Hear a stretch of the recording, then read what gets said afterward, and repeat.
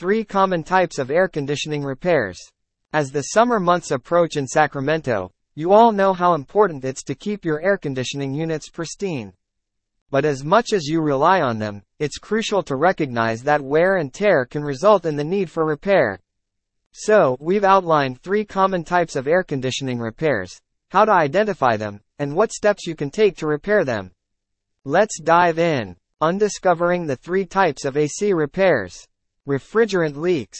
It's the lifeblood of your air conditioning unit, allowing it to cool your home effectively.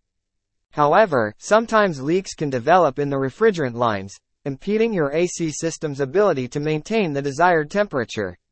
Signs of a refrigerant leak include warm air blowing from your vents, hissing or bubbling noises near the AC unit, high energy bills, fluctuating temperatures in your home. Call a professional for air conditioning repair in Sacramento if you notice any of these signs. They will inspect your air conditioning system, identify the leak location, and repair it.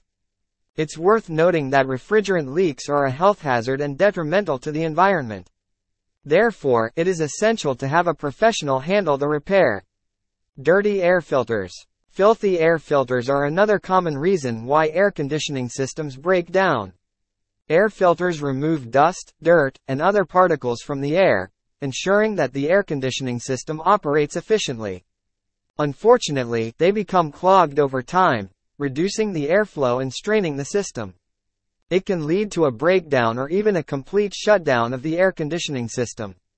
Its signs consist of the following: reduced cooling capacity, increased energy bills, poor indoor air quality, unpleasant odors from the air conditioning unit.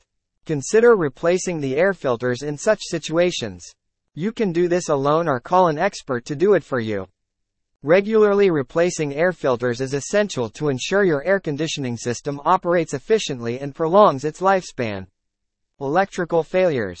Electrical problems are another common occurrence in air conditioning repair, often caused by wear and tear on the system's components, incorrect installations, faulty wiring, or power surges. These issues can cause the air conditioning system to malfunction or even stop working altogether. Signs of electrical issues comprise: the air conditioning system won't turn on,